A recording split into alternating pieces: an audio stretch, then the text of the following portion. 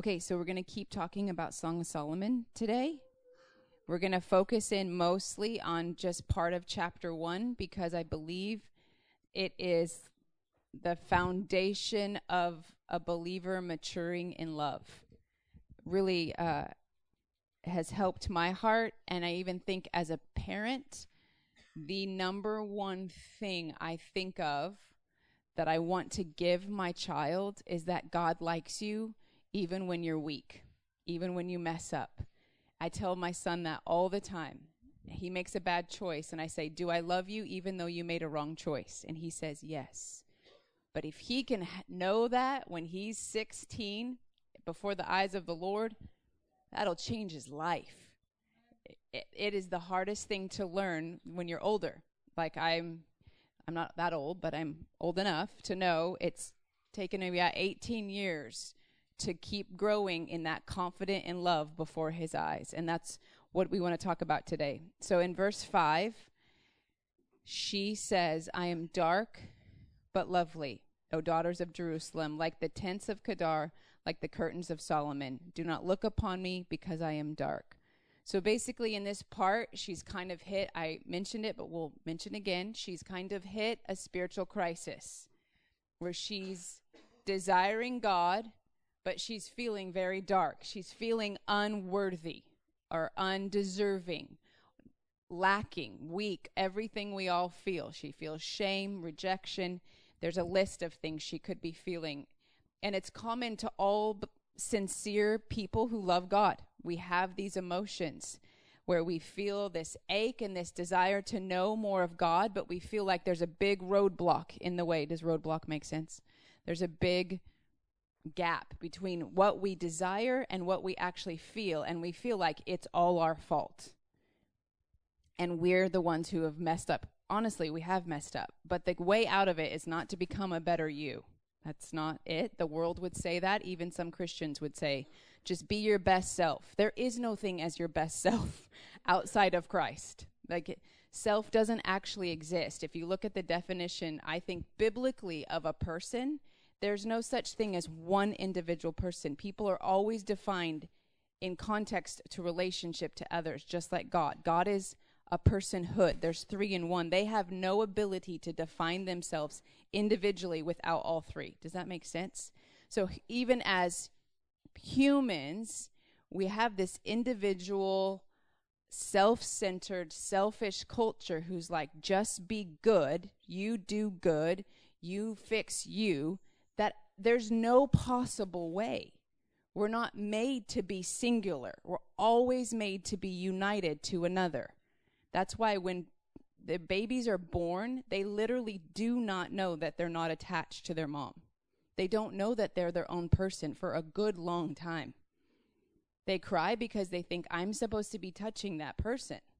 That like they think I am supposed to be attached. And I think that's something, part of even the childlikeness that the Lord wants to restore to us is our need to always be attached. We are attached to Christ, but we don't always live as if we are. We don't always act as if we are. And his desire is that we always be those ones leaning. The way that the Song of Solomon ends is it says in Song of Solomon 8, she comes up leaning on her beloved. She doesn't come up victorious, standing by herself all strong. She comes up leaning. It's kind of like Jacob wrestling with the Lord and he has a limp. There's that reality that the Lord looks at a good leader, a strong believer in the ability that they lean. We think of it the opposite, as the person who's so strong, has it all put together. They're actually weaker than the person who on the inside is leaning so hard into the Lord's strength. That's why he says, my strength is perfected in your weakness. His strength's not perfected in our strength. He doesn't need our strength.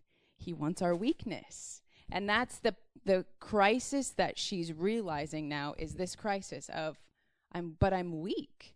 I make bad choices sometimes. I do sin. I am not mostly a sinner. I'm mostly a believer who loves God, and sometimes I make wrong choices. But that's again, they said, the crisis that she's coming up against.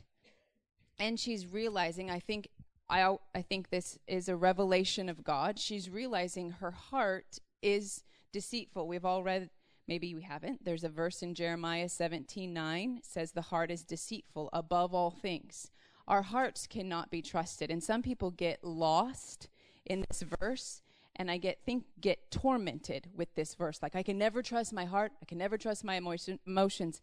That's not necessarily the point of this verse, and that's not the Lord's point, and that's not his desire ever. The point of this is that I want to bring out is we're actually darker than we think we are. We actually have more of a brokenness inside of us that we think. So that's why I'm saying it's a gift of God that she can see it. So sometimes when the Lord shines his light, Mike Bickle always says he shines his light or he turns the telescope up another degree, instead of like 10%, you can see 10,000%, like zoom in. That's actually a gift of God to be able to see. Now, what happens, though, is we're often shocked by it. The Lord's not shocked. So it's a gift of God that she can see she's dark. But what she says is, I'm dark but lovely. So that means in that saying it like that, she's saying the lovely is the superior truth over the dark. But the dark is just important. So in order to grow in maturity in our relationship with the Lord, I believe we have to have these both two truths. We are dark and we are lovely. We are not defined by our darkness. That is not what defines us. I don't like it when people get labeled, you are this person, and it's defined by what their struggle is. That's not how I define somebody. I define somebody as they're the bride of Christ. They're the son of God. They're defined by how God sees them, but they still might be struggling with something. And that's just the way it is. Because some people sometimes just focus on the darkness. Sometimes those holiness preachers, bless them, I love them, we need them. They just focus on all the wrong things, all the darkness. And then sometimes people just focus on all the lovely. So then you get what we call, I don't know what you call it, the hyper grace message, where it's like, oh, grace, God loves you, but you're never acknowledging that you actually have some issues. Does that make sense? So it's both. That is the hardest place to walk sometimes, because as believers, we'd rather just live in this, I'm a mess, therefore I can control my relationship with God and I don't have to try to get so close to him because it's just not safe. And so we just live in this constant state of condemnation. Some people just would rather stay there because they don't trust that he's going to accept them. Or some people have all these issues but always keep it hidden because I'm so lovely, but I have all this stuff, but I'm supposed to always be lovely, and they just kind of just whitewash, like we say whitewash, just kind of hide all that and just smile and pretend everything's good. And the Lord desires that we live before him in openness no matter what it is. But the truth that we are dark in those choices we make sometimes, dark in the fact that we don't have resurrected bodies yet. We do not have the fullness of our salvation in all of the full, like the outworking of it physically. We have the fullness of salvation spiritually. We've been blessed with every spiritual blessing. But I like it how David Pawson says it. We got saved, we're being saved, and we will be saved. There's a process of this salvation. And some of it, a lot of it has to do on this side through these years is sanctification, is growing in our relationship with the Lord. That is why we are still dark. I'm going to break down some other verses about why we're lovely to God according to the scripture, but I think we all understand like the darkness part of us. I'm not saying I have because I believe in Christ I'm a new creation, and that's one of the verses I want to hit in a minute.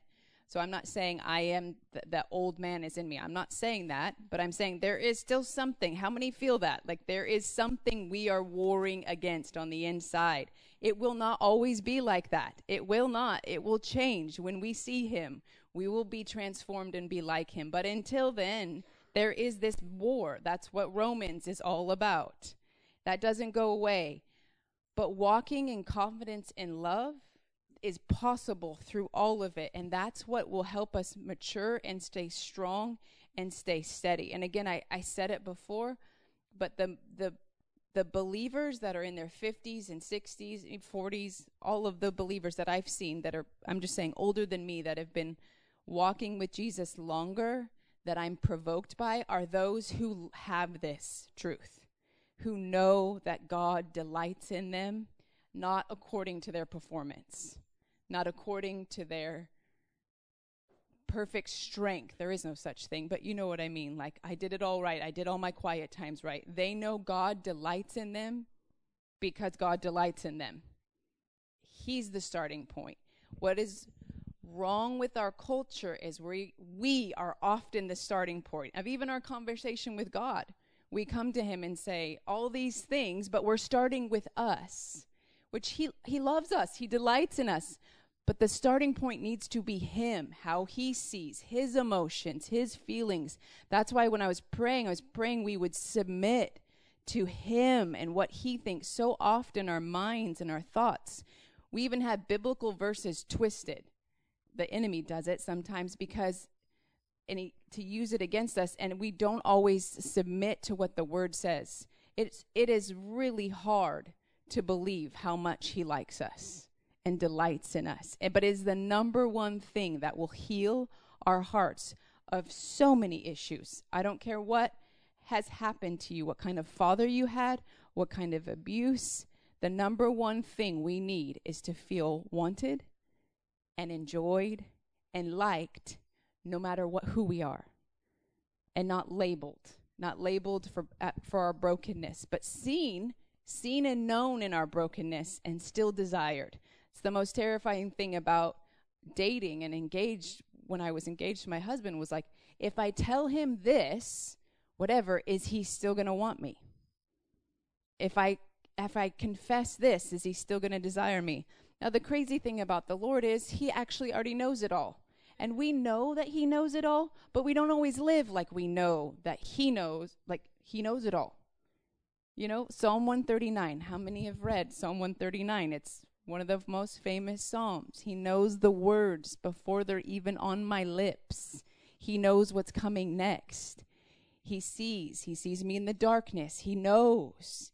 But then he says, but I'm fearfully and wonderfully made. He knows. He knows my frame, that I am but dust. The problem is we don't know that.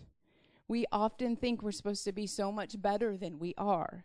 And that is the glory. We are going to be greater than we could ever imagine. But the pressure we put on ourselves is not the pressure he's putting on us.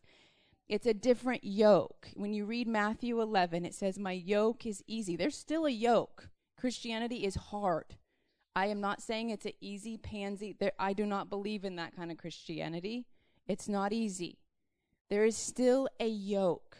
But you're doing it in partnership with somebody. But it's easy in the sense that it's doable. Often, even Aaron and I have these conversations, and I'm like, that's not the yoke of the Lord. And he's like, I know. Because it's not bearing the fruit of the Spirit. It's bearing, like, you know, he's just worn out or exhausted. I'm going, that's you yoking you with your expectations of what you should be like. I think we all have this image in our head of the best us. Like, this is me holy. This is me, you know, walking righteous before the eyes of the Lord. And sometimes it's a vain imagination.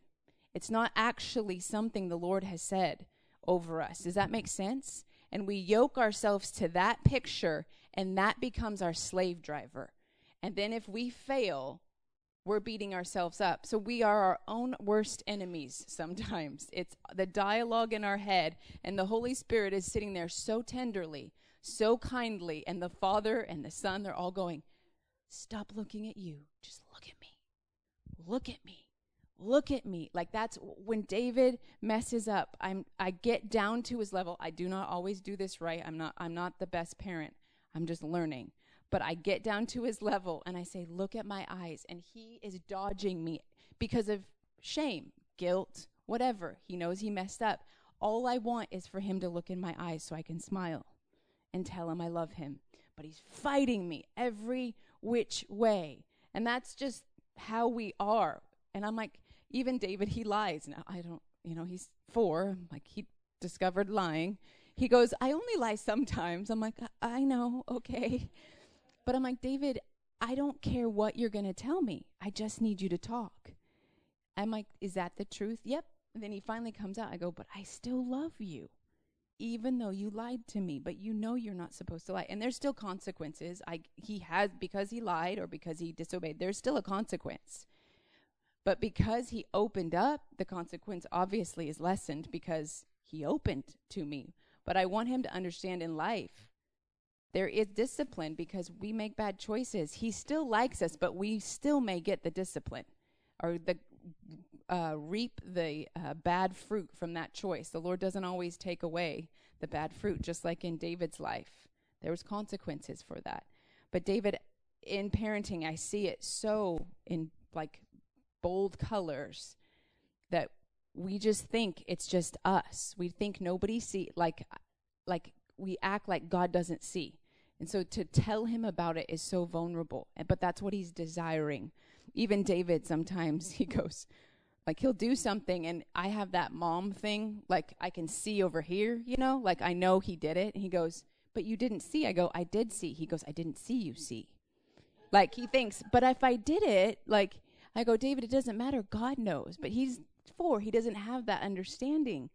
But I'm like, but you can always tell him if you messed up. He's hilarious. I could always tell you my son David's stories. Anyways, but the thing about the Lord is, the Lord, when he's looking down, this always overwhelms my heart. We think so opposite of him. At least I do. Maybe you don't. I mean, I'm still growing. I've changed a lot since I was a teenager. But when he looks down, we think he's looking for the strong ones. Like, where's the ones who have it all put together? But that's not what the Psalms say. That's not what Isaiah says. In Psalm 138, verse 6, it says, though the Lord is exalted, yet he regards the lowly. Isaiah 58 says, though he's the high and lofty one, he dwells with the broken and the contrite. It's opposite of what we think. Those are the ones he's looking for. He is not surprised by our sin. He's not surprised by our weakness. He does not condone our sin. I think there's a difference, too, between the weakness of just being human. That is not sinful. Does that make sense? There's a weakness. We are weak. We're just like Isaiah said. We're like little grasshoppers. We think we're mighty and strong, but the Lord looks down and I'm like, they're just little grasshoppers. And the nations are a drop in a bucket. That's the revelation we need. And so there's a weakness about being human. There's also the sin part. I just wanted to clarify that there's that difference. He is so gentle and kind to us in our weakness. And then when we sin, if there is that broken and contrite heart with that repentance and humbling ourselves before him, that's where he's dwelling. The hyper grace message would just say, he just dwells with us and you don't necessarily need to repent. I'm like, you must always repent and turn. Because what sin is not just an action. Sin is a violation of our relationship with God. It's something that brings us farther away. Even in parenting, this is just I'm using all my parenting things on you. We tell David there's this circle. For all you over there, it's okay if you're missing out. It's just a circle. So there's this circle, and here's happy little David. This is what we call the circle of safety. And this, as parents, I feel like the Lord has said, I want you to stay in this. The same with the Lord. The Lord goes, there's these commandments. There's this way of living I've given you to stay in this place. And when we mess up, which happens, there's a break in the circle of safety. And now David, or me, is out here. He's not safe anymore. He's outside of the circle. This helps my son because he's very visual. So we're outside of that. And for David, we tell him to bring him back in, he has to acknowledge that he made a wrong choice. And then he has to have a consequence and repent. Sometimes he's trained. He asks for mercy. So he says, have mercy. It's the cutest thing. He knows mercy means less spankings, no spankings, or less consequences. So he knows, he goes, have mercy. I go, okay, one spanking. He goes, no, mercy means no spanking.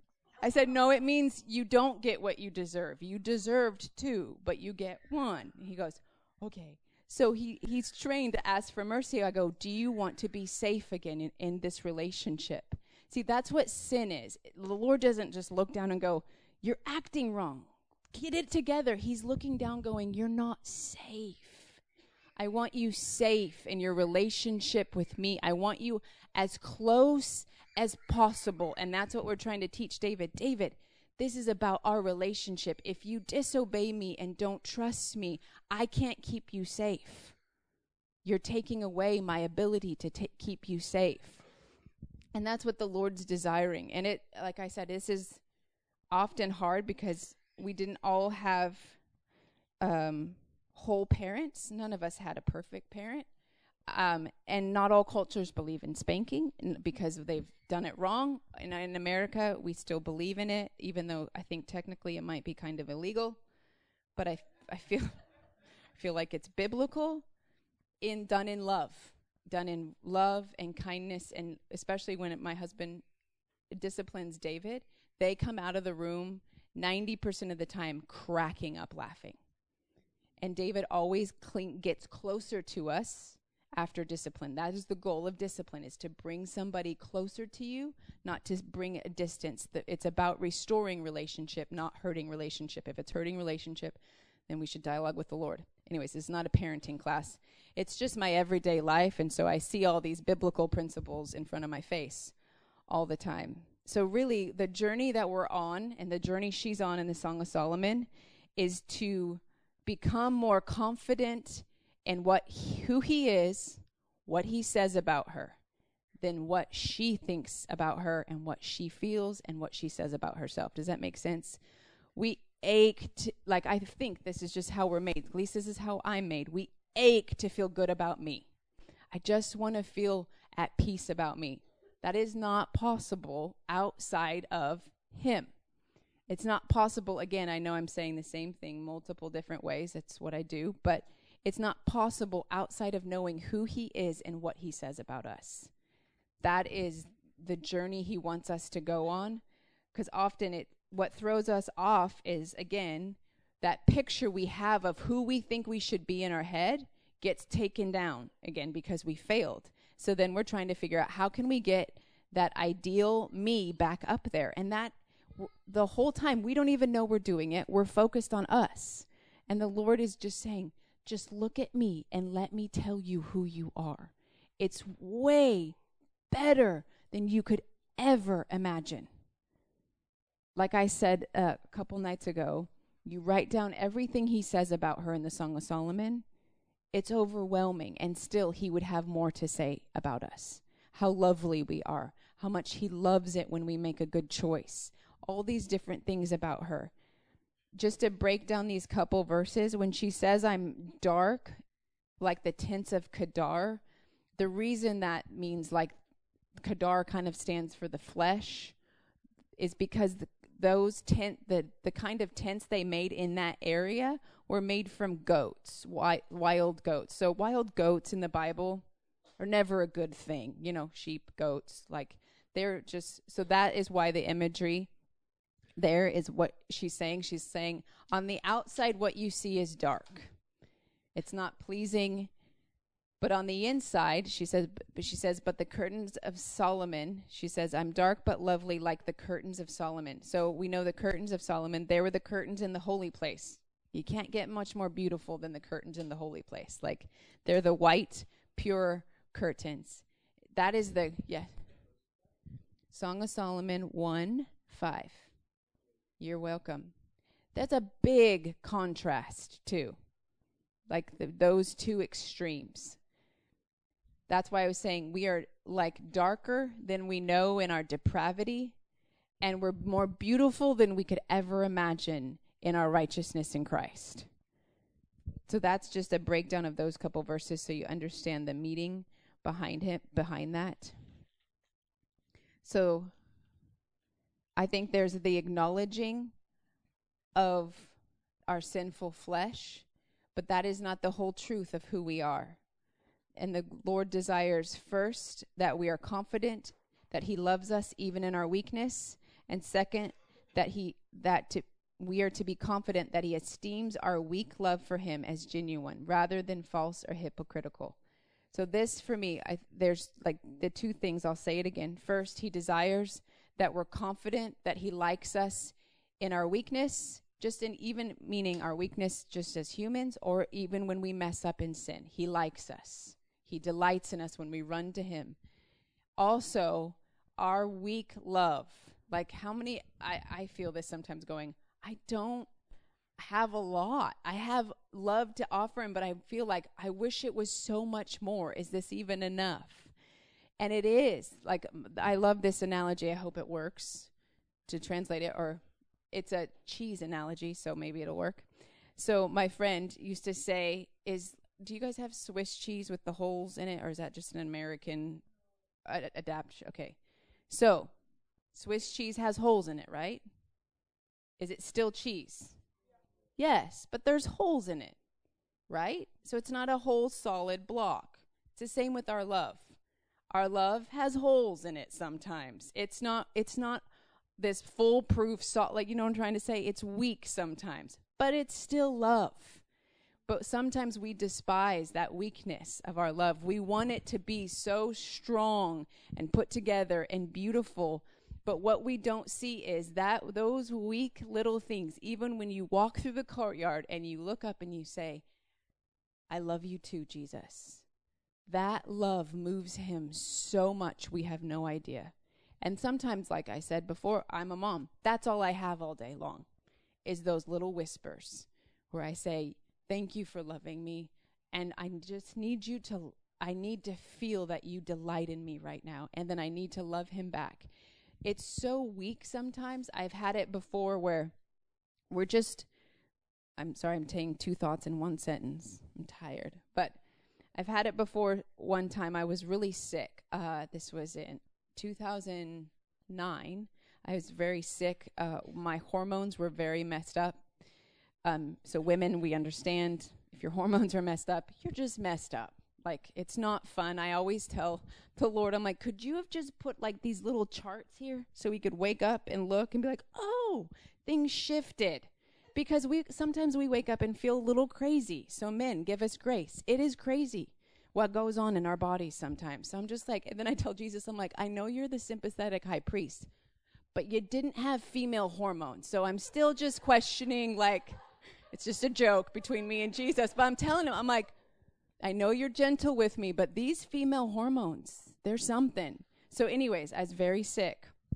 I still was working. I was, if anybody knows some of the leadership at IHOP, Alan Hood is one of the main leaders, and I was his assistant. It was not a good job that I should have taken in that season. But in a way, I was kind of coerced into it, and I wanted to do it, but I didn't feel well. So needless to say, I worked too hard to serve him, which I love doing. He's an amazing leader. He's one of those people that when they smile, you feel like Jesus is smiling at you, you know. Very tender man. But then I get home from work, and I literally had no capacity to even read my Bible. That's not just being silly. I was that completely exhausted. My hormones were so messed up. It was awful. So I would just lay there, and I'd be like, Lord, I can't even read my Bible. He goes, just let me. This is it. This is our relationship. Just lay there, Jess. We're so used to, like, what can I do? Can I worship you? Can I read the Bible? Yes, all of that's good. But in that moment, I was so weak. I wasn't in sin. I just was weak and broken and sick and I had to move back in with my parents. That's very humbling. Like, you know, my mom had to take care of me, which, of course, my mother loved. My mom had to cook for me, take care of me, and I just laid there crying, going, I can't give him anything right now. He didn't want anything. All he wanted was my heart. All he wanted was me to sit there and say, hi, I love you. This is it. This is all I got. And then I would eat popcorn and fall asleep. Like, that was my, you know, and I'd cry because then in the midst of it, I'm fighting so many accusations all the time. It was so hard. It's so hard sometime in the midst of everything that's going around, we hear the accusations from people, from our own soul, from the enemy, and still there's this sweet, quiet voice where he's saying, I'm so much better than you think I am. Just let me love you. That is what pulls us out of darkness. That's what pulls us out of sin. It's not just do better or just feel better. That doesn't motivate anybody, but that's how we've always been motivated our whole lives. So just to reiterate again, our weak love moves him so much. That's why it says in Song of Solomon, with one glance of our eyes, he's overwhelmed. One glance. Like, you'd think, don't you just want me to get a little bit stronger? He's like, no, I just want your acknowledgement that I'm here. So when David actually gets up the courage and looks in my eye, I feel so much love, because you know what I'm thinking? I'm going, you trust me, David. Do you trust me? That's what the Lord's going, I want you to trust me. We are so used to leaning on our own understanding and not trusting the Lord, like it says in Proverbs. And we know these verses, some of these verses so well. Trust in the Lord and lean not on your own understanding. We're like, yeah. But we do it all the time because our brains are always going. Just real quick, I want to break down a few reasons why are we beautiful to God in our weaknesses biblically. 2 Corinthians 5:17 through 21 says, if anyone is in Christ, he is a new creation. Old things have passed away. Behold, all things have become new. I'm giving you an abbreviated version, obviously, right now. For he made him who knew no sin to be sin for us, that we might become the righteousness of God in him. So when the Father looks at us, he looks at us through his Son. And he looks at us as we are united to Christ. That is why we are beautiful to him. That's one reason. Because you're connected to Christ. Whether or not you feel it or not, you are connected. It says we are one spirit with him. And also, I think in the new birth, it says in Matthew 26:41, when that verse that says the spirit indeed is willing, but the flesh is weak. In the new birth, we were given that spirit of adoption that says yes, that cries out, Abba, Father. Even the yes that we have in our heart is not even us. It's the Lord in us saying yes. That ache and that hunger, we are not good enough in and of ourselves to even have all that. He's the one in us saying yes. That's another reason we're beautiful. And also, that I think the main reason we are beautiful, this is the third reason. First reason is the gift of righteousness. The second reason is we have a willing spirit because of the new birth. The third reason is it's God's personality. It's his choice. It's just like beauty is in the eye of the beholder. So if my husband looks at me and says, I'm beautiful, sometimes I look at him and go, what are you looking at? Like, my hair's crazy. I'm still in my pajamas. I have milk spit up over here. But he's not lying. I am beautiful to him. He gets to decide.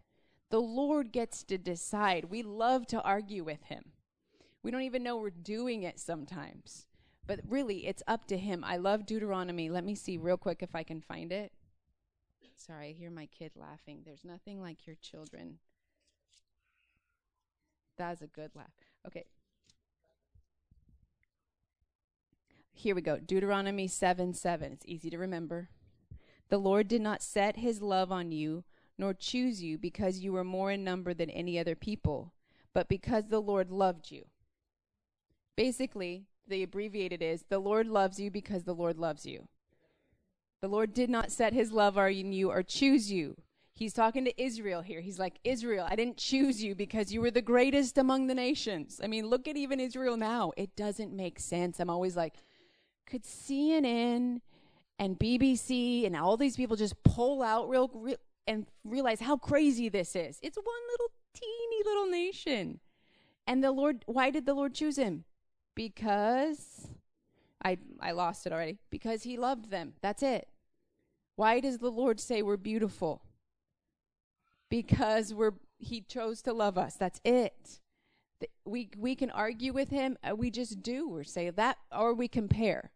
The reason that I'm lovely, Jess, standing up here is because I was at IHOP for 18 years and that is not the reason. The only reason I'm confident in love is just because I let him. I said yes. It's because he loves me.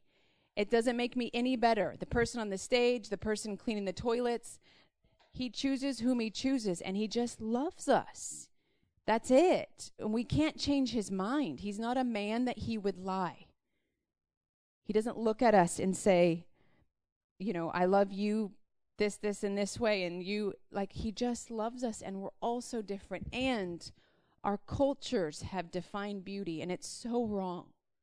Beauty is not about how much you weigh, the clothes you wear, the style you do your hair. Obviously, I like style, I like makeup, that's not what makes me beautiful at the end of the day.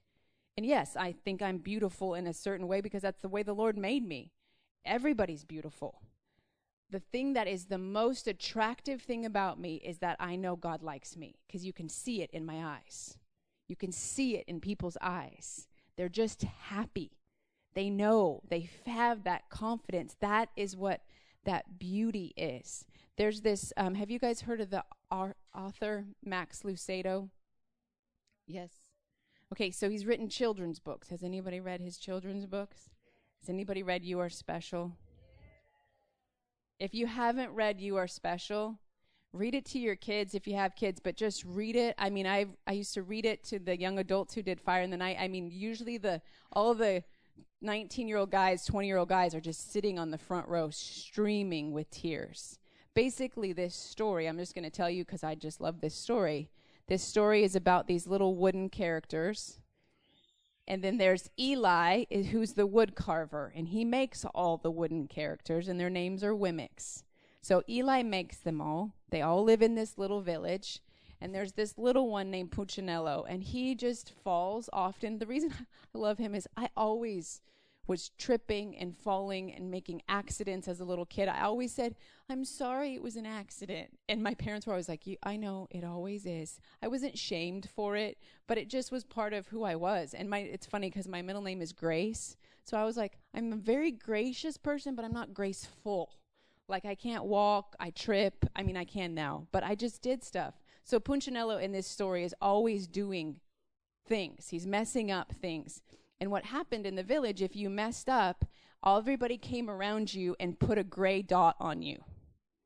So he's covered in these gray stickers.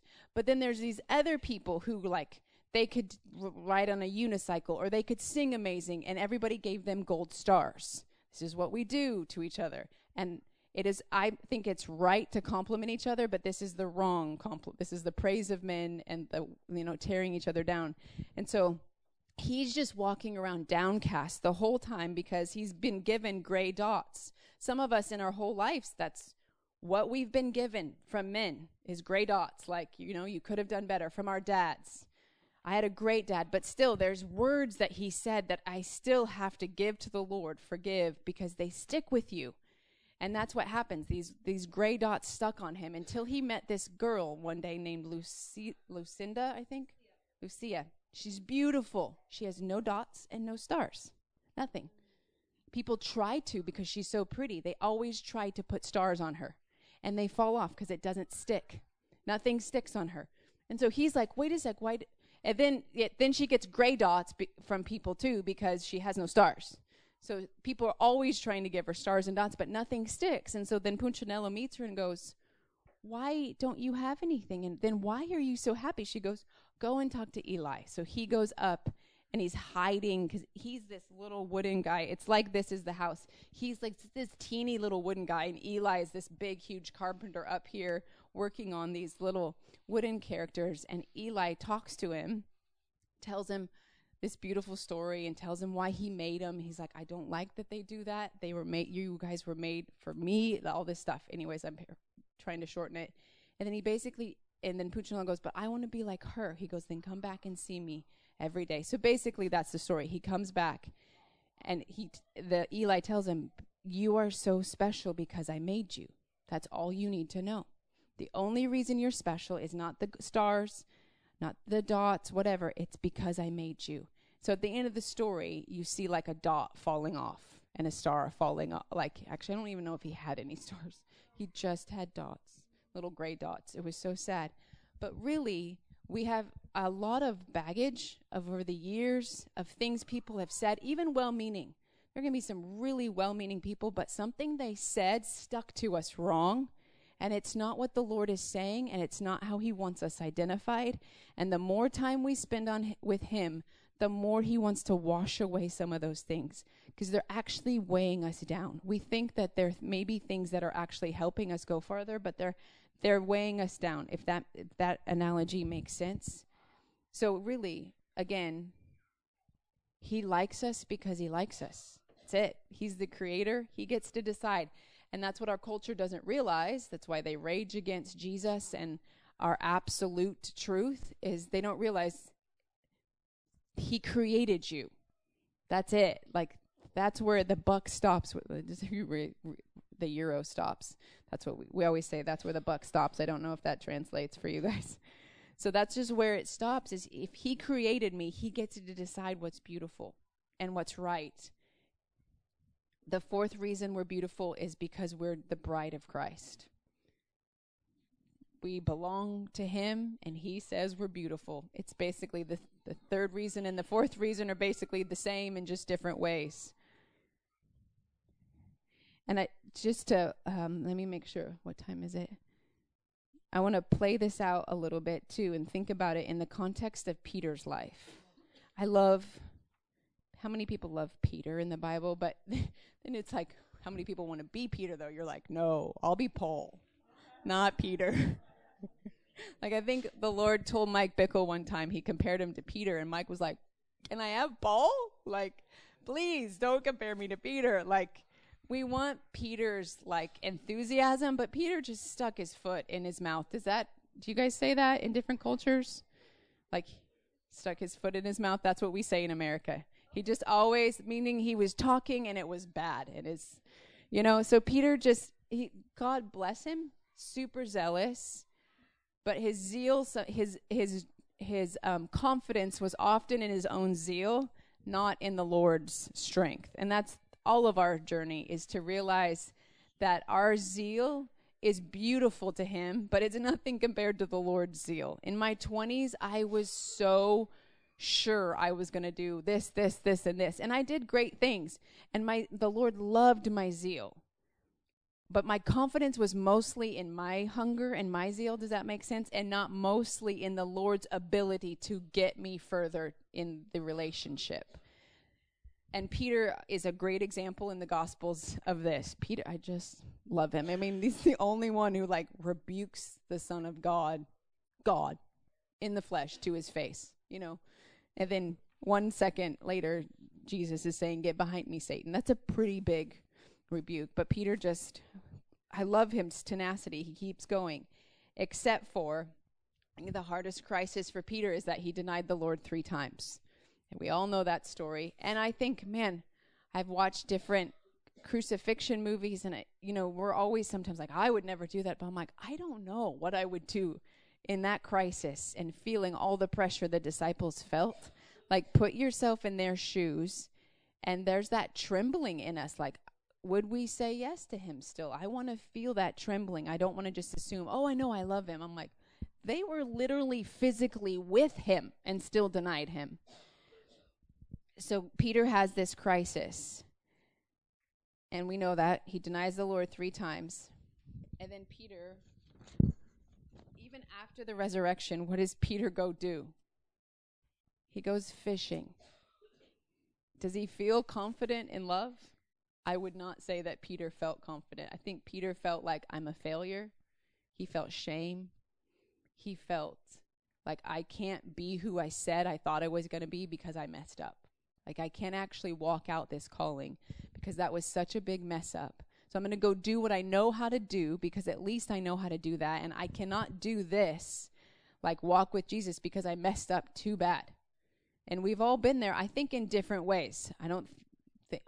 Hopefully we haven't done this kind of an intense storyline because we weren't there. But I think, too, since the garden, this has been the story. Since the garden, we've messed up, and then we've run from the Lord. One time I was reading Genesis, and I asked the Lord, I was like, Can I read it? Can you give me your perspective? Because I think, again, so often we read the scripture and we're thinking about us. We're thinking even about Adam and Eve, and we're not always thinking about the Lord's heart in the midst of Genesis 1, 2, and 3 and those parts. So I was reading it and realizing the first question in the Bible is the fall. The first time there was ever a question where God asked a question is at the fall. And he didn't say, what did you do? Or why did you disobey me? Or where, like anything. What did he say? He said, where are you? I think he's been saying it for every generation since. He's just saying, calling to us, going, where are you? Why did you run away from me instead of to me? That's, again, what sin does. Sin makes us run from him. Not sin itself. It's really the shame of sin is the thing that makes us run away from him instead of to him. And Peter runs away because he feels confident. We've all done this in different ways, shapes or forms. And then I also just was, when I was reading that, just again felt the Lord's heart, deep heart, for how much it hurt him, the fall, how much because it changed the relationship so dramatically. We just sometimes view it as they sin, they mess up, there's consequences. And he had that grieving heart because he wants communion. He wants relationship. The whole point of creation is relationship. That's it. He said, I want you to be with me where I am. I want them to be in this love. There's 3 of them. They know what it's like to have a community of love. And they're thinking we want more people in it. And that's what he's desiring.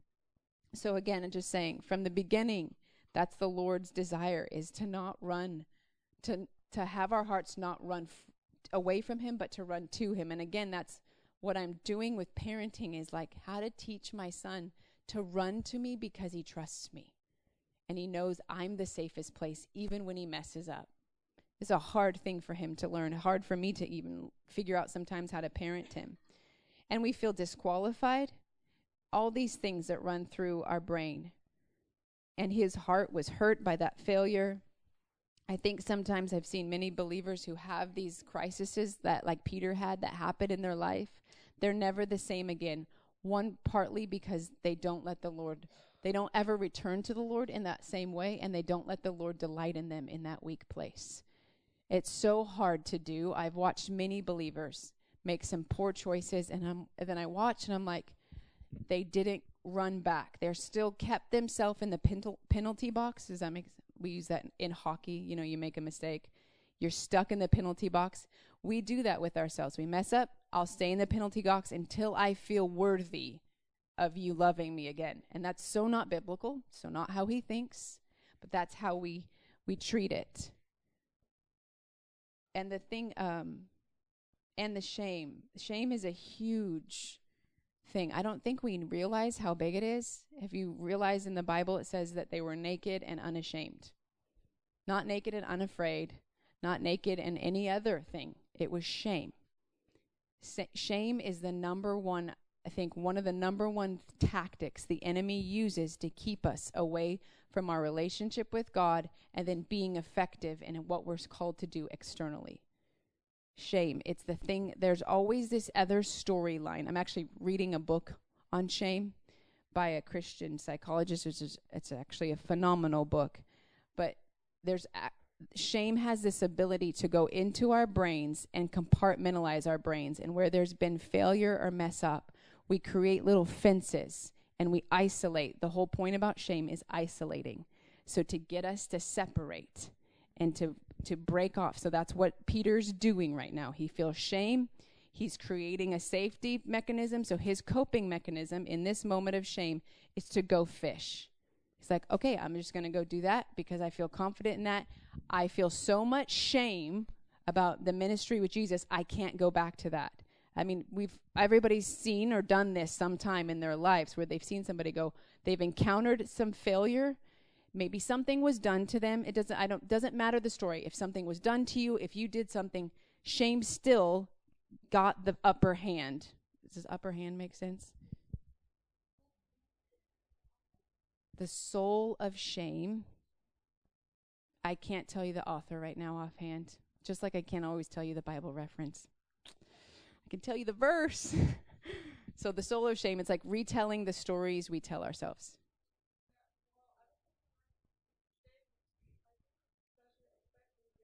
Yeah. Yeah, that. And then sometimes we have opened up to leaders and then they've rejected us and done it wrong. And so then it makes sense that we're going to isolate. But the point so I'm just laying that out, like the power of shame. I'm just realizing it in my own life. But I realized it when I was reading this story. So I'm not saying it's 100%, but this author in this book was saying the main way, yes. Thank you, Kirk Thompson. Thanks for looking that up, buddy. The main way to get delivered from shame is not just you sitting in your quiet place alone with the Lord talking about it. It is not. Because this guy has studied the brain, like meaning he's watched people's brains and watched what is happening, and because he's counseled people for hundreds, maybe thousands of hours to watch. His main verse too is like one of the things he uses is the renewing of the mind. So he's wanting to see, I don't want their actions to change. I don't want people to stop doing pornography. I want their mind renewed, which is very biblical. You look at the actions, but you go, what's the root of the actions? What's going on in our thoughts? That's why the tagline for the book is retelling the story we tell ourselves. There's always two storylines fighting for your attention. The Lord's storyline for what he says about you, and then shame is always talking, saying, you're not good enough. You did this wrong. The main way to get healed from that is actually in talking with another person. And he's watched it, which I think the Lord is another person, but the way that we are made, something happens in our brain when we're actually sitting talking to a physical person. I think something happens in our brain when we're praying too. But because shame's power alley is isolation, you alone in your prayer room, you're still isolated. Does that make sense? When you open up your heart, like when I actually I did this recently. I went to a friend. I said, I need to talk to you about this, this, and this because of something that happened in my childhood where I was shamed. It's still popping up now. And it's that storyline that was playing on repeat in my brain started to break because I was telling her. And she's going, the thought that goes through my head doesn't even make sense to her. But it's not, the experience didn't happen to her. It happened to me. Does that make sense? So I'm saying that to say often, because I've been in the prayer movement for 18 years, I see people go, oh, I'm just me and Jesus will work it out. I go, actually, no. Yes, you need intimacy with Jesus. You need to talk to him, but you have to talk to people. I go to a counselor. There's no shame in that. I go to my best friends, Deborah, Dana. The reason I go to a counselor more so right now is because my mom has dementia. I can't go to my mom anymore. I don't have a mom to talk to about those things. Otherwise, I would go to my mom. I have people in my life. I have a husband, but sometimes it needs to not be my husband. It needs to be another woman or even the counselor. Bless God, I love counselors. They have been anointed by God to help you. Sometimes you just need somebody who doesn't know your whole story that can just hear you tell your whole story. And it's the beautiful thing. I'm not trying to do a commercial for counselors. I'm just saying there's no shame in it. We need help talking. We need a lot of help talking in life. So I'm all this to get back to the story of Peter. What does Jesus do with Peter? He gets Peter to retell the story he's telling in his head. Peter's sitting there thinking, well, first of all, they're in the boat and they see Jesus and he's like, hey, did you catch any fish? I just love Jesus. You know, nothing too spiritual. Let's just make fish and hang out in his resurrected body. And wow, I would love to do that. I will someday. Anyways, and so some have the theory that when it says Peter jumped into the water, some people have thought Peter actually jumped away, like he was jumping and going to swim away. Because he just had so much shame. I don't know which way he jumped. But whatever, he ends up talking to Jesus. And I can imagine him. Like, I have moments, different things, not this intense, but I don't think it matters. Whatever matters is that there's shame. There's something that's keeping my heart distant from him That's what matters to the Lord, and it should matter to me because I want my relationship to be strong and vibrant with him. So I can imagine Peter's just sitting there, head kind of down, kind of nervous, kind of focused more on the fish, not so much on Jesus, just like, okay, I'll just do this. And then Jesus looks at him and goes, Peter, do you love me? Peter's thinking, I just denied you 3 times. But in his heart, he's like, it's like the Swiss cheese. Like, it's really weak, but yes, Lord, you know I love you. And he says, Peter, again, do you love me? And Peter says again, you know, Lord, yes, I love you. And I know I'm not saying all the verses right, but you know the story enough. Then he says it a 3rd time, Peter, do you love me? Really, I mean, even scientifically, he is rewiring those thought processes of shame as Peter's confessing, yes, Lord, I do love you. Shame lost its ability because he got Peter to say with his own mouth what was true, but shame had shut him up. Shame had capped him and said, you denied him. How could you love him? And Jesus knows the truth and so gets him to talk. That's the power and ability of sitting down with somebody who knows who you are, knows what God, they don't know in fullness, but they can see partly who God says you are. And then you confess something to them or you say something that happened and you talk and they get you to say, who are you? I'm beautiful. I'm the bride. You get to confess all these truths and rewire your brain and retell the story. That's what the Lord was doing, and that's how we're dark but lovely. Does that make sense? Peter was dark. He messed up. And all of us think, I'd never do what Peter did. I don't know if I would never do what Peter did. I don't know. I want to be more confident in his love than in my ability to love him perfectly. I'm not going to be rewarded because, oh, Jess, you loved me so perfectly. It's about receiving. And in the crux of it, it's the hardest thing to do when we feel weak and shame and whatever. Even for me, sometimes it's the moment where I'm drained. I get really tired by the end of the day. I have 3 kids. So it makes sense. I am an introvert by nature. So I love doing this, but this is draining for me. So when I'm done, I'm ready to just go be by myself, But then I have 3 kids, and then they talk, and they don't stop, and then they scream, and they whine. That's normal. So at the end of the day, like one day, I just have Ezra, and he's screaming his head off at me, which you've seen my sweet little baby. He actually smiles most of the time, but he does scream, and I couldn't get it to sleep. But inside, I broke. I was just like, I'm done. I cannot hold it together anymore. So I gave my baby to Aaron. I was angry. I could feel it all. And I start sobbing. In that moment, what do I need? I don't need to fix it, do it better. I need to say, Jesus, enjoy me right now. I'm really dark. I'm a parent who's mad. I'm mad at an 8-month-old. How can you be mad at that cute little thing? But I am. I'm mad. All of me is going, just go to sleep because I'm so tired and whatever. It's not just, but we all understand the emotions. But in that moment, I don't need to be so thrown off that I'm angry. That's the thing. Usually, we're so like, oh my gosh, I can't believe I'm angry. I lost it. I can't believe I did this. Like, I should be more better. I should be more holy, whatever. We should just be able to say, like, Jesus, enjoy me right now. Tell me you like me right now when I'm mad. Help me receive that love. That changes something. He's not sitting there looking at me, waiting for me to go, Jess, get it all together. And if I'm angry and I've sinned against my child, I will absolutely repent. Like, I'm sorry for my anger. Please help me right now and like me and love me. That helps my heart so much. And it only takes a minute and then I can go back and hold my baby. But if I am trying to pull, like, this doesn't translate either. We always say pull up our bootstraps, like just trying to be strong, get our uniform all together.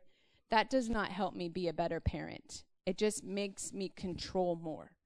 We like to have everything in control. And just one other couple things I want to say real quick about our love before the Lord and how he sees it. I think sometimes we look at our love and we think, gosh, it's just, even when we make bad choices, sometimes other people or ourselves might have labeled it as rebellion. It's not rebellion. It's immaturity. There's a difference. Rebellion is like this defiance, rage against the Lord. We're not rebellious. We're just immature sometimes. And that's a good distinction, because I think sometimes the enemy or people label us and say, oh, that believer's just a rebellious believer. I'm like, no, they're immature.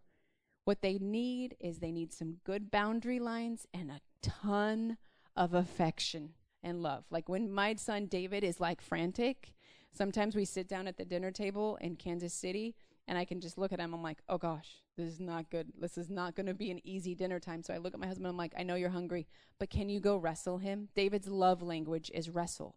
His love language is physical touch. He just needs it. They go wrestle on the living room on the rug for 5 minutes. The kid's a different kid.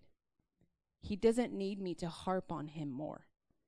He needs me to wrestle him or to hug him and love him. It's different. We're just so used to, I'll do it better. I feel like that's constantly in my head sometimes. Like, I'm sorry, I'll do it better. Like growing up, that was kind of how I was raised. And that's not the Lord's heart. And the immaturity, the Lord actually delights in the process. That's what's so hard for us. I think I said that before. Sometimes can you fix me all up and then just unite me to Christ? And then I can feel good about me. The point is, can I just feel good about me? And no, we can't unless we're looking at him and receiving from him. And just to give you a mental picture too, the difference is like both sheep and pigs get stuck in the mud sometimes, right? The difference between immature and rebellious and immaturity is sheep are trying to get out. Pigs just stay. Like they're not trying to actually get free of the mud. So sometimes sheep mess up. They get stuck in the mud. But if I used to raise sheep and pigs. I was like a little farm girl. And it's really true. The pigs just are happy to stay, lay in it, and add more mud, please. And the sheep don't like it. They'll play for a minute, but then they regret it because they just don't like it. So that is the difference, even practically. Like a immature believer is just a lover of God who struggles with sin sometimes, and we all have those different things. And then rebellion is somebody who actually loves sin and struggles with it and is raging against God. So again, I just want to reiterate and validate. Really, I think one of my biggest desires today is just to validate who we are as people, our emotions, and validate that ache inside of us to be loved and to feel love, and to acknowledge some of those things that keep us from him. And I said it before, one of them is shame. Another one of them is rejection. We can feel shame, we can feel rejected, either from people or from the Lord, just from misunderstanding. We can feel burnt out, and we can feel dull, or we can feel distant. There's all these things we can feel that keep us from being able to receive from God and keep us in this place of saying, I'm just dark, and not being able to receive the lovely part. So those are just the things I want to acknowledge today. And then if you read on later down in the chapter, I'm skipping some of it, but I just want to I want to emphasize a verse just so that you understand what he thinks. So she asks him, where do you feed your flock? And he tells her, this is important too, he tells her to stay by the shepherd's tents, which I've said it before, which is stay near your church, stay close to a community of believers. Don't get isolated. Don't get idle. He's basically telling her, stay in the church, serve, and do what the other believers are doing until you figure out your own way with me. Because often if there's rejection, shame, you feel dull, especially burnout. Some people just leave. They're like, I'm going to figure this out with me and Jesus and just do my home. And I'm like, it's not safe. It's not safe because none of us are good outside of community. We need community really bad. That's what he says to her. And then he calls her his darling. And then in verse 9, he says, you're like a mare among the chariots of Pharaoh. basically he's comparing this sweet little small young horse, because in one part I can't do it all right now, sorry, I don't have all the verses, but basically he's just saying that the horses of Pharaoh, if you know anything about Egypt, Pharaoh had the best horses in all of the land. He got the cream of the crop. He had those beautiful, I love horses. He had these beautiful horses, and he's saying, you're this weak little filly, but you're like them. He compares her to them and saying how beautiful. You'd think he would call her one of those types of horses at the end of Song of Solomon, but he doesn't. He puts it at the beginning, saying, this is how I see you. That gives us courage. When he says, this is who you are, it gives you courage and confidence to walk it out before him. And I just want to even address something I think too that's hard to do sometimes. It's hard to walk in confidence and boldness and not have it misunderstood. Does that make sense? So sometimes there's people, Deborah, if anybody met Deborah and Murray, Deborah is this beautiful woman. She's very confident, and often she could be labeled as proud and arrogant. She's not at all once you get to know her. It's confidence. Her like brightness and is confidence in his love. And she steps out with boldness and with zeal because he asks her to. And yes, that ends up meaning attention gets drawn to her. But what does Deborah always do? Makes us look at Jesus. When she's done speaking, what do we all want? Him. That's the glory. Confident in love does mean attention will be drawn to you. But it's for others, like in Song of Solomon. Then she talks about the beauty of Jesus, and they say, where is he gone? They don't say, where are you going? They say, where, if you're going where he's going, we'll follow you. But they want him. So I think culturally, too, it's hard in some cultures to draw attention to yourself, to receive compliments and praise. I think there's good compliments and there's bad compliments. I get compliments. I don't try to push them away. When people say, oh, that was beautiful, I say, thank you. And then in my heart, I'm like, thank you, Jesus. I used to be terrified of public speaking. I could have never done this. In high school, I hyperventilated almost through speech class. I was terrified of people. This is not me in my this is not my personality, but it's the Lord and my confidence in him and the fact that I like what he does so much and his love so much that I just have to tell you all about it. So I just wanted to say that it's okay to have attention drawn to you, even if it's against the cultural norms. It's not you drawing attention to you. It's different. There's seasons where there's a highlight on some people sometimes. The Lord highlights them, and they're seen and they're known, but it's for other people to see and know him and be provoked into it. And then there's times where the Lord hides people. I've had hidden time. I'm a mom of 3 kids. I'm home most of the time. I'm hidden. In that hidden time, I'm not seen, but I am seen by him, and the same fruit can come out of the season. Somebody can be on the stage preaching. I can be at home changing diapers. But if I'm saying yes, we can come out of those 2 years with the same fruit. It's all about the heart. It's not always about what we're doing. It's why we're doing it and that heart of doing it. It's the difference between Mary and Martha. Mary and Martha did the same thing as far as after Lazarus died. But it was their heart posture that changed him. And sometimes we're so...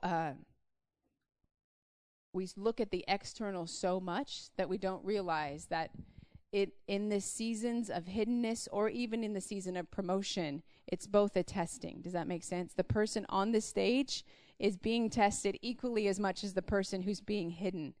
Being promoted, I now that I've been doing this for 19 years, I used to think being hidden would be harder. Being promoted and being seen is the hardest thing, actually. It is the hardest test. Because at the end of the day, it's still all about him, but you're going to receive the praise of men. And it's how you weather it. You can receive them, and because a receiving from somebody is correct, saying thank you for their compliment. You don't want to shut the person down. You say thank you. But it doesn't have to be one of those stars that sticks to you and identifies you. Still, he's the only one that identifies me. But I can say thank you, receive their compliment, and move on, if that makes sense. Sorry, you guys received a lot of different things today. It's been a heavy day. I just want to end on this truth that also comes out of chapter 1 in verse 16. She says to him, "How handsome you are, my beloved, and pleasant. Indeed, our couch is luxuriant." In other translations, it says our bed is green, or the real word there is couch, a place. But it's really, the point is, it's a place to rest. It's like the Psalm 23. He leads me to still waters, to green pastures. The Lord leads us to that place of rest. And I think for some of us as believers, we all have what's called the rest of forgiveness. We've been forgiven.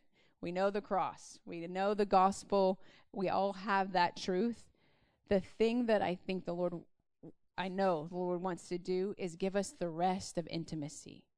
That's the rest of the restored relationship with him. At the end of the day, there's believers, I've been there too, where it's like, I know I'm saved. I know I'm forgiven. I have that confidence, but I don't have that rest in my relationship with him. Does that make sense? I don't have that rest of intimacy, the intimacy of the Lord. There's a rest that he's inviting us into. And that's the ultimate purpose of our life. We've all heard the Augustine quote, or maybe you haven't. Man does not rest until he finds his rest in God. There's so much in this earth. I think that's the quest of everyone. Every person in life is just seeking that place where they can breathe and rest. Since the fall, we've not been at rest. And that's the journey of Song of Solomon. The journey she goes on is finding that rest in her soul, like I said the other night in 7:10 and 8:10, where she says, "I have found peace before his eyes." That rest, that we can just close our eyes and have rest. That comes from lots of dialogue, maybe counselors. For me, I sat in the prayer room for, I don't know what year it was. Oh, I think it was 2009. 2009 was a very intense year for me. So I'd been in the prayer room for 8 years. It doesn't seem, it's pretty long. And the Lord did a lot in my heart. But I'm sitting in the prayer room. It's just, a lot of it was me and him talking. And not like, hyper spiritual or anything, just real simple. He would tell me little things and help heal my heart with different things. And then there came the day where he just kind of looked at me or told me, he's like, "Okay, now you need deliverance. Like, you need to go to those people." Like, not everything can be worked out. Just you and Jesus in your little prayer closet. Like, there's different things that actually have to be with other believers and laid hands. And I'm not saying I was possessed by a demon. That's not what I'm saying. I'm just saying I needed to have somebody help me pray through an intense thing that happened in my childhood. And there was a root of anger that had to come out.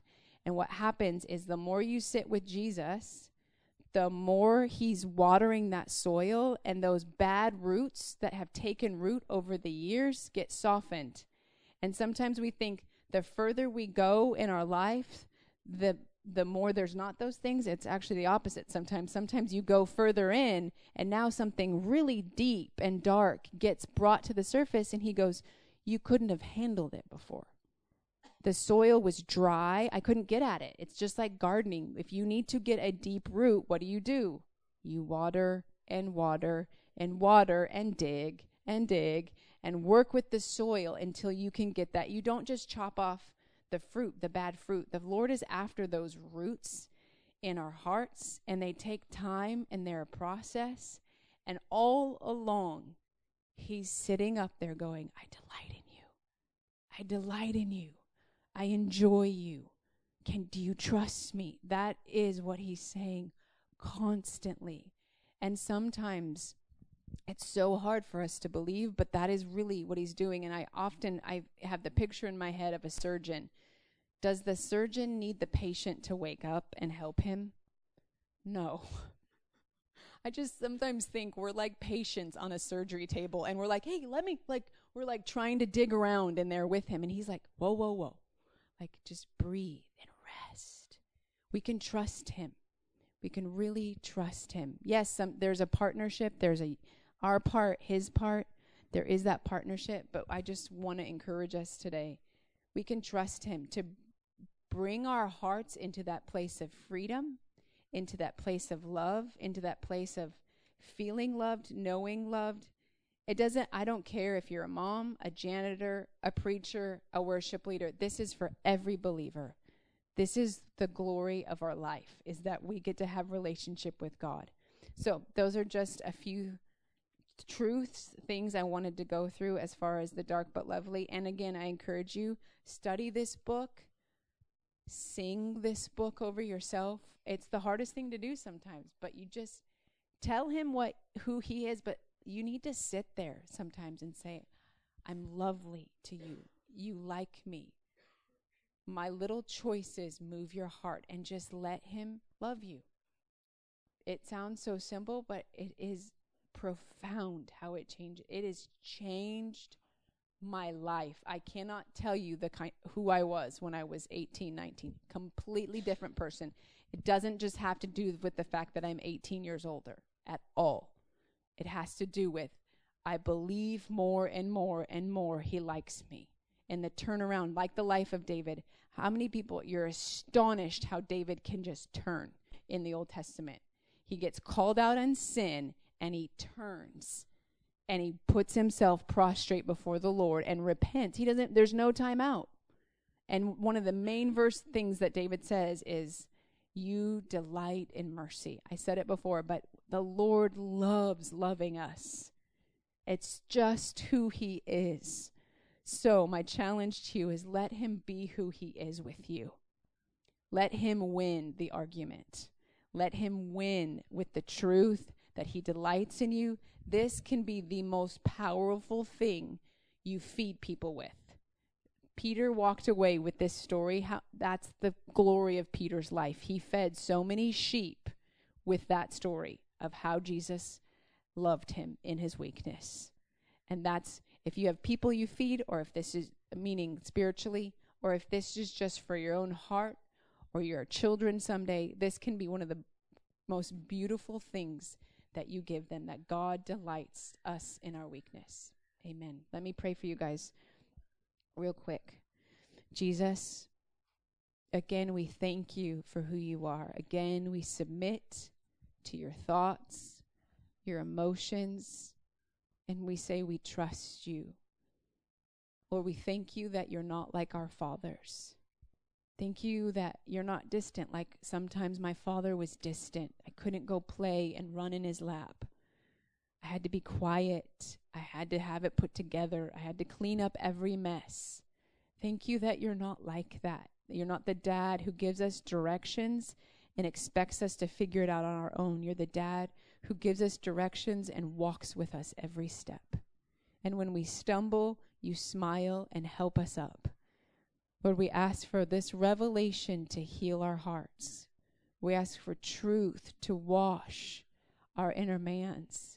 And we ask that there would be today a breaking of the storyline that shame has been telling us all these years, that you would break the power of what shame has said, what the enemy has said. Would you give us the storyline that you say about us?